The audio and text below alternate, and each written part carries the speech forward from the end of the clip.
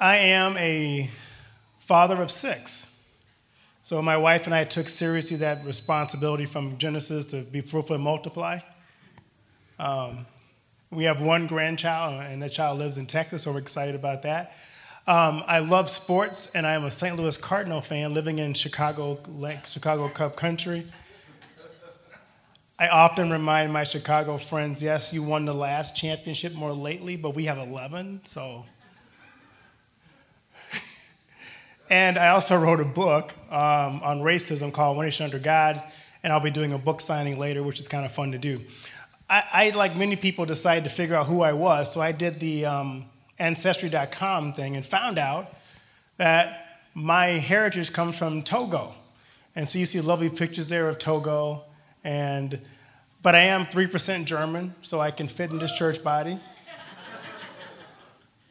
Although my last name is Haney, so it's Irish, so go figure. So I'm going to give you a test before we get into this too deep. I want to kind of know who you are, so we're going to do this with a test. And you have to pick, by raising your hand, which of these two things you would choose. So are you a cat person?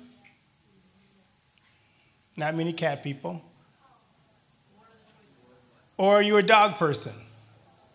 Okay, that tells me a lot. Then the question is, are you a hot dog or a hamburger person? Hot dog people? Yeah. So you love that little $8 hot dog downstairs, right? You didn't know about the hot $8. All right, next question. Are you a mountain person? Or are you a beach person? All the mountain people? All right, all the beach people?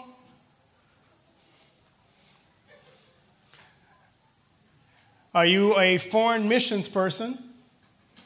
Or are you a local missions person? All the foreign mission people, raise your hand if you had to pick. Local missions people. Cool. Are you the kind of person that would rather donate money for missions, or are you the kind of person who wants to go and teach people? So are you active, or are you kind of more passive? If you want people to rather donate, raise your hand. Or would you rather be more actively involved in the mission? All right. Are you a football person? Or are you a baseball person? All the football people, raise your hand. Baseball people. All right. You said Cubs? Yeah. Yeah, you have to choose. This is.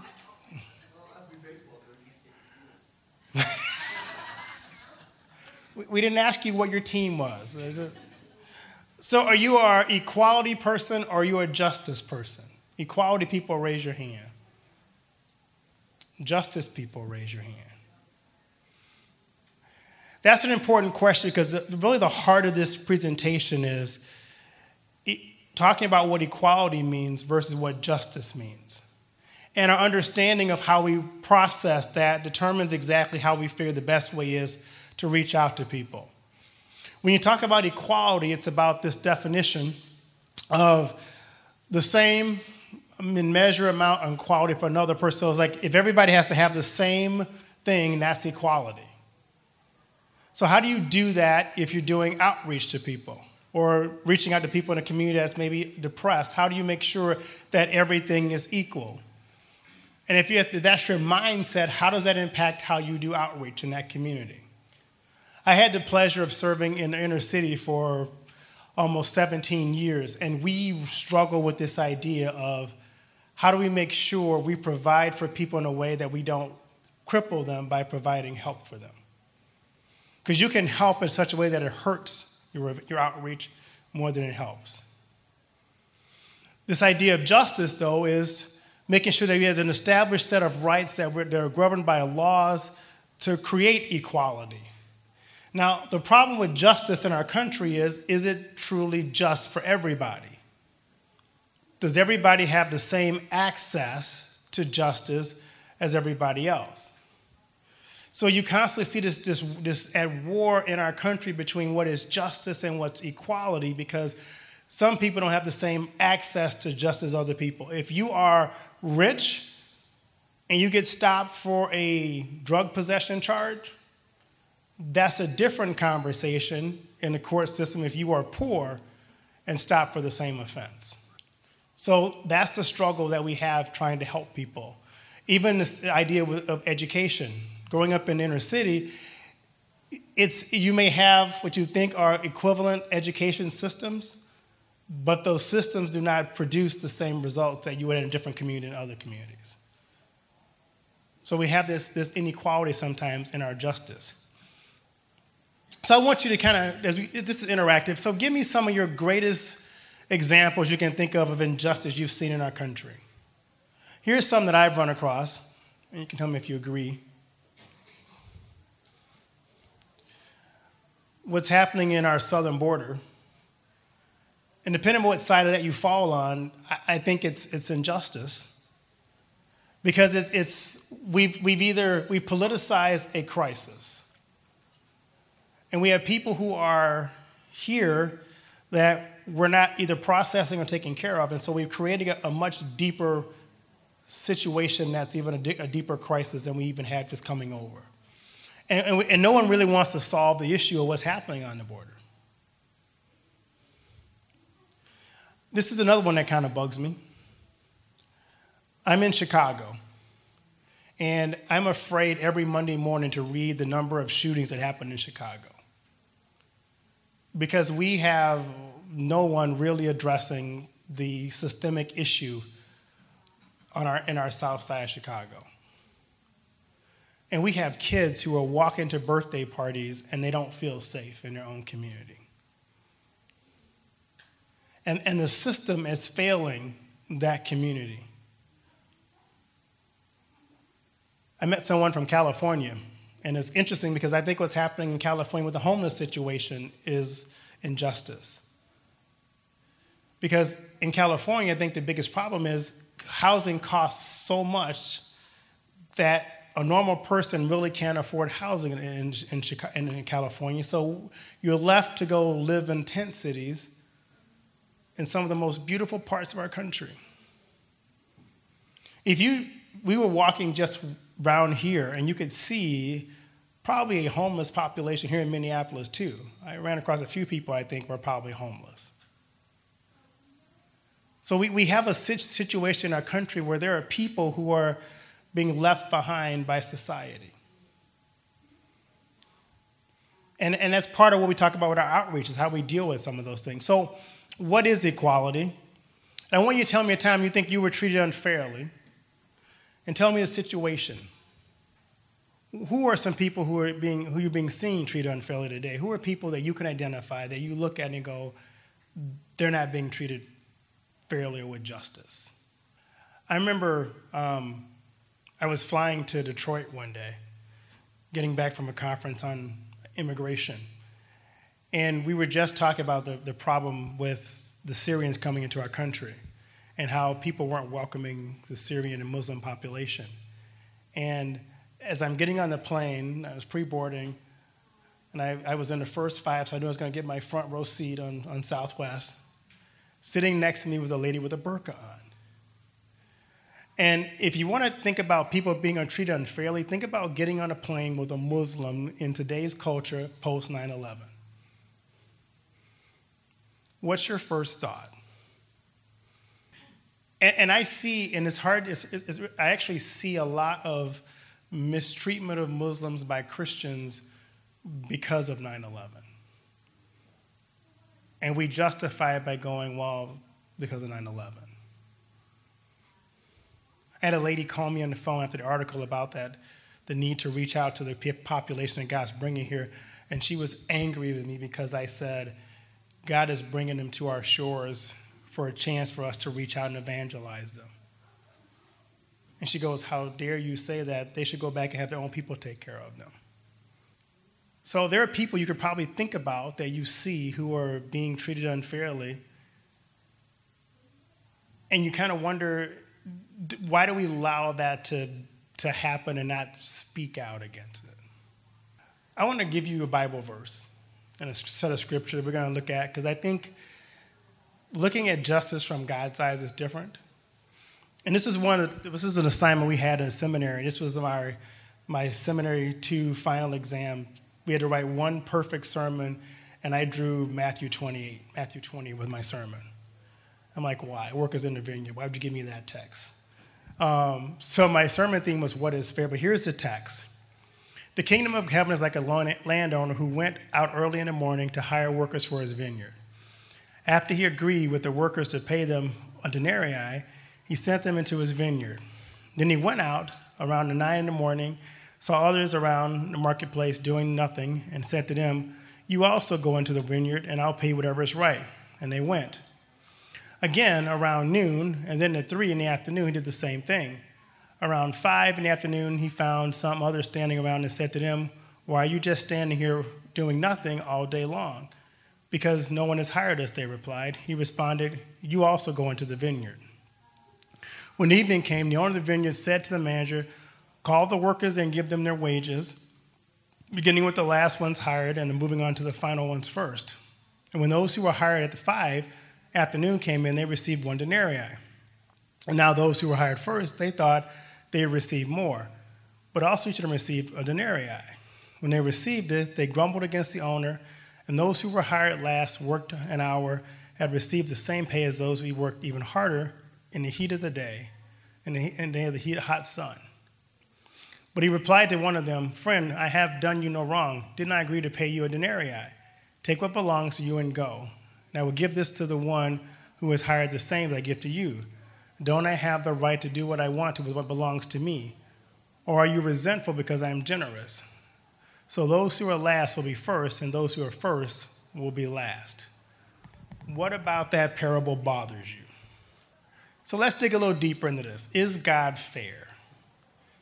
Because that's the heart of this question. That's the way I approached the sermon when I wrote it 20-some years ago.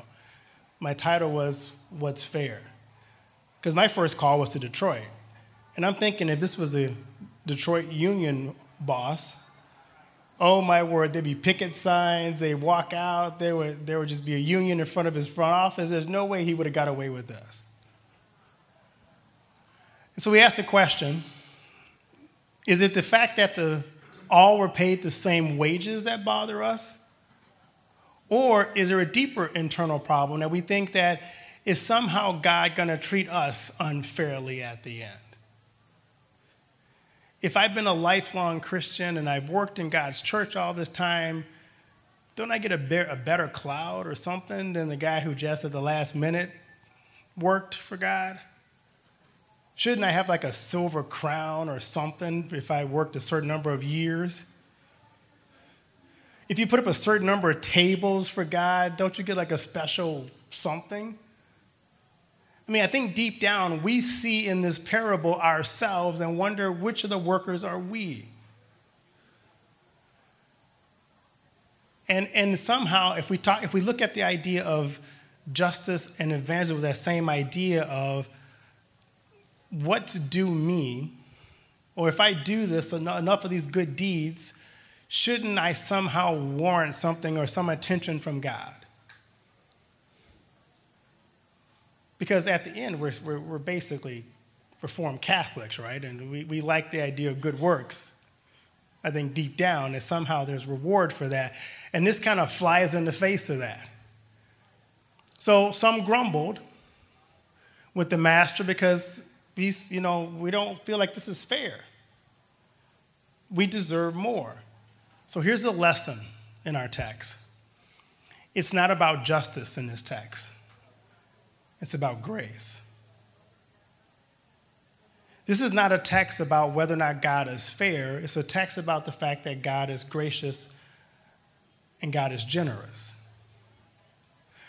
Another key thing about this text is the main spiritual truth in this text is God brings out is that he has the right to deal with his servants the way he wants to according to their motives for service. So why do you serve? Do you serve with the hope that you get a reward? Do we do outreach because you hope that somehow God rewards for doing outreach or evangelism? I think sometimes that becomes the motivating factor in doing evangelism. If I do this, if I reach out to somebody, somehow God will bless me because I was sharing Christ with somebody. But that's our calling. That's our mission. Our opportunity is to share Christ with people, to be that living example of who Christ is, to proclaim to the world what Christ has done. This parable isn't really about salvation, but about service. Because this isn't a determination of whether you receive salvation or not. It's just how you use the gifts that God has given you. It's about your work in God's kingdom, your serving of God in his kingdom. And we don't all serve the same way or with the same energy. The other lesson from this is we should not serve God because we want to receive an expected reward. We serve him, we reach out of a sense of love for God. That's what motivates our evangelism. That's what motivates our work in the church. We're responding back to God's love for us, and that's why we do it. So we shouldn't insist on knowing what we will get from our service because God determines what that is. And we also need to realize that from this text that God is infinitely generous and gracious and will always give us better than we deserve. One of my favorite phrases from a guy who taught me was, when I asked him, how is he doing? He would always say, better than I deserve. Because God has richly blessed me way beyond what I deserve. And I am living every day in his grace. So Christ summoned us to labor for him, to work for him. And the sad thing is, it's too bad that as Christians, we sometimes like to stand idly by when there's so much work to do. What did Jesus say? The harvest is plentiful, but what? The workers are few. So pray that God sends out more workers for the harvest, because the harvest is ripe in your community. There are people in your community now who are looking for someone to show them God's love, to be the hands and feet of Jesus for them. And this parable really talks about how we do this out of Christ's love for us and out of loyalty for him and not for rewards. We do this because we love Christ and we're responding to that love in our outreach. Now, you've heard the term social justice, I'm sure. And what does that term usually mean for you? Is it about equality or is it about justice? It's about justice. That term actually goes back to 1840, and it's a Catholic term. And it has nothing to do with the things that has been hijacked within definitions today, but it really goes back to it's the capacity to recognize, to organize with others to accomplish ends that benefit the whole community. It's what the church was supposed to do before government took over and did all the work that the church was doing, or tried to do, and they do it more expensively than we could do it. But the goal of social justice is for us to organize as a people of God to accomplish ends that benefit the entire community. Now, you listed some things that you noticed in your communities that were bothering you, that weren't signs of justice. Imagine having congregations and Christians organizing in their neighborhoods and in their cities ways to address the needs of their community. How would that look? We'd have to forget about our worship styles, the things we don't like sometimes. We'd have to forget about the fact that we don't know our neighbors in other churches. I think that's one thing we discovered in our own district, that our families, our church families, don't gather together anymore. We used to have the Lutheran Laymen's League that would get together and the men would all do something, and elder male would get together and do things together, but we don't have that sense of community anymore. So how have we replaced that community? How we get together as the churches in our circuits and say, how can we do something positive for our community? If we understood social justice and this idea, this concept back to its original meaning, imagine what our circuit meetings look like if we're talking about how can we serve the common good of our community. There's more. I love this quote, "The greatest good for the greatest number." Imagine that being our marching orders as a church. How can we do the greatest good for the greatest number?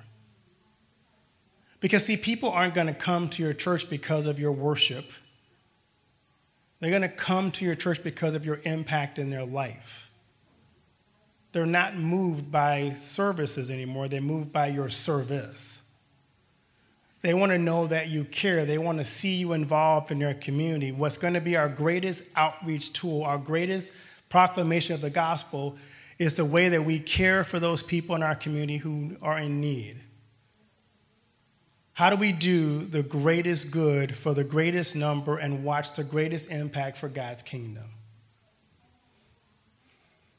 It's about how many lives can we change and how many lives can we transform by us being Christ in the community.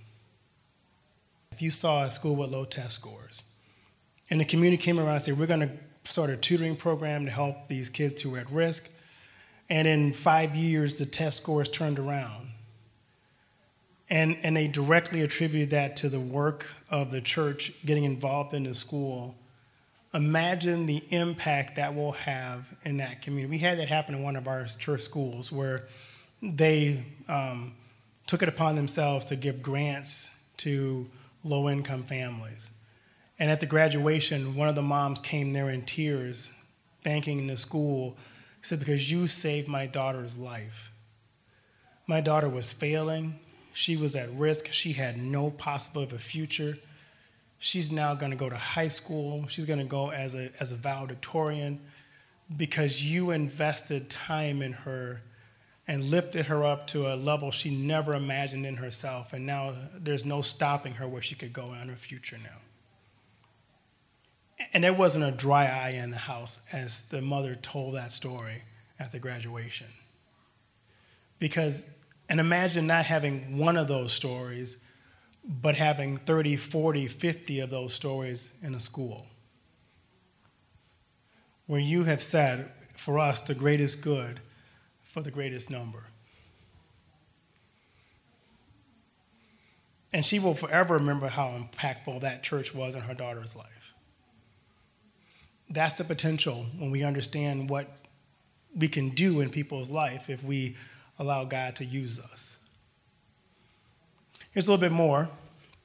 The common good idea was typically in relation to whoever was the smartest one in the room had the most impact on determining what common good was. So in ancient society, it was the wisest, strongest person, the ruler, who made all the important decisions. Where is the camp going to be held? Where we're going to build the city? So if you are people who understand social justice, my question for you is, you're in charge. You have the ability to improve your community, to transform lives. In your own communities, what are you going to change? What's the greatest need in your communities that you see that you want to change? I discovered as I was doing diversity training, one critical information I ran across. I was working with a school that had mostly a white population, and they were all their clients were mostly African American. And they said to me is that we really can't change the culture.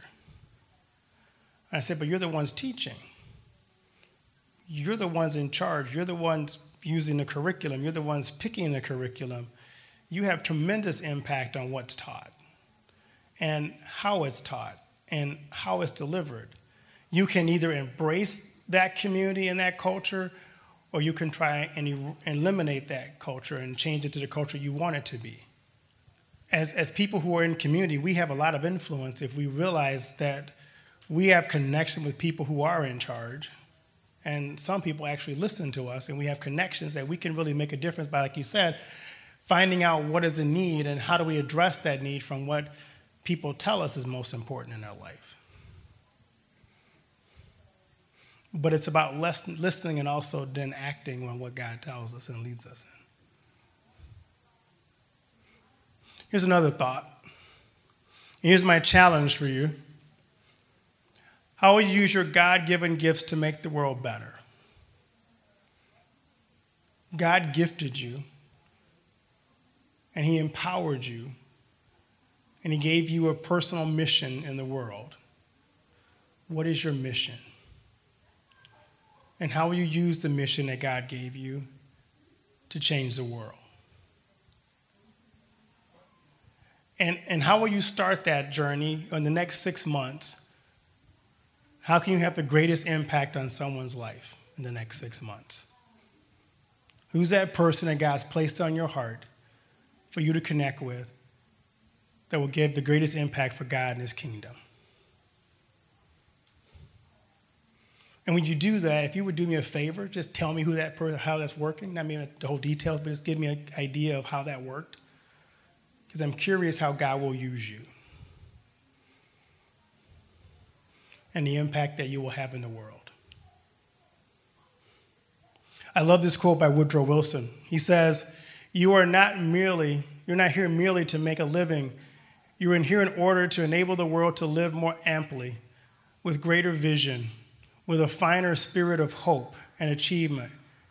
You are here to enrich the world, and you impoverish yourself if you forget the errand.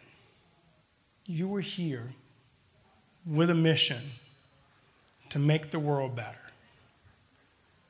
And you have the right foundation because you are believers in Christ and you have the power of Christ behind you. How will you make the world better? Pointing people to a greater person outside themselves and our Lord and Savior Jesus Christ. How will you impact the world? And I want to end with this video and give some type of discussion, because here's how one church in Baton Rouge really did take that idea of making a difference and change their community. Well, Healing Place started in 1993, just with a handful of people. We didn't have a lot of ideas. We had one thought: we wanted to be a healing place for a hurting world. And we just really felt that in our heart, that we wanted to reach people that were hurting, reach people that had maybe fallen through the cracks. I think we're living in a generation today where people want to see it before they believe it. I think so often we've preached things and we've hollered things and we've yelled things, and we have a next generation that says, I don't buy into those principles. I don't believe those principles. They want to see it. And so we want to make sure that as pastors and myself and our leadership team, that we're ready to roll up our sleeves and get dirty. Just sitting in a meeting one day discussing what we were and a revolution that we wanted to see happen in our church and in our community. We said, that's exactly it. It's a servolution that we want to see happen. We really feel like we want to change the world through serving, and not an event-based, program-based, but then just on a regular basis in their home, in their neighborhoods, at their workplace. We want to let people that come here know God has blessed you with resources. He's blessed you with talents. We're going to be held responsible if we don't use those to serve the poor, the lost, and the hurting. We're real intentional about talking about that. When I got to Healing Place Church with the servolution concept, with the concept that the pastors give us, the leadership that we have, it gives you the opportunity to go and do which really is in every believer's heart to do, and that's to serve. Well, we wanted to create a website through servolution that became kind of a hub. It's a place for an idea exchange. You know, some of the best ideas I've heard about serving have come from other churches and friends. We do a midnight outreach to some of the clubs that are in a tough area of our community. We go into the strip clubs. Our girls go into there and let them know that there are people here that want to do everything they can to see them valued and come to Christ. Constantly looking for ways that we can partner up with other great agencies in our community. How can we partner with the school system? How do we partner with our district attorney? We've gone to our mayor so often and said, what is your list that you need? And he gives it to us. We're constantly looking for ways that we can feed people. The homeless breakfast started several years ago. A couple nights a week, they would just go downtown. They would bring some food, some blankets, and just kind of hang out. And one of the guys who had been coming from that, he gave his life to God. Then people started coming down to the river with red shirts on like this. I didn't know what to think of. They persisted. They didn't even come down when it wasn't even breakfast day. People used to come down there all the time getting me stuff. Since I did that, I feel that it's time for me to start giving back. The community has been responding. It has been overwhelming. I mean, they come out every week. They actually look forward to us being here. There you go, coming out here to help people. and everybody in the world need help. And I wish you come back again. We could not do what we do. And I don't, if it wasn't for the hearts of people that champion these calls for the poor, you can't reach the poor without people that have a heart for the poor. You can't bring healing to the sick if it wasn't for people and hearts that are after Christ. And so hopefully as a pastor and as a fellow servant, we want them to know how valuable they are. We want them to feel healthy. We want to sow into their life. I love the story of the Good Samaritan. You know, that story inspires us. Go and do likewise. Go do this and you will live and have peace. That's a Servolution. He said, they gave to me, now I got to feel like I got to give back. And it wasn't because he went to church there, but he saw in the people who came down to help him, he saw Jesus in them. And he couldn't figure out why they cared. And I'm sure by people asking the question, why are you here when you don't have to be here? Why are you coming to take care of us? Why do you even care about how our situation? You get a chance to say, the love of Christ compels me. I'm here because I've been blessed, and I want to give that blessing of my Lord and Savior to you, and I want to see you be blessed by his death and resurrection in your life. Sometimes our first entry into people's life is our service to them, our caring for them, our understanding of social justice for them. That it really is about helping the most people and having greatest impact by our service.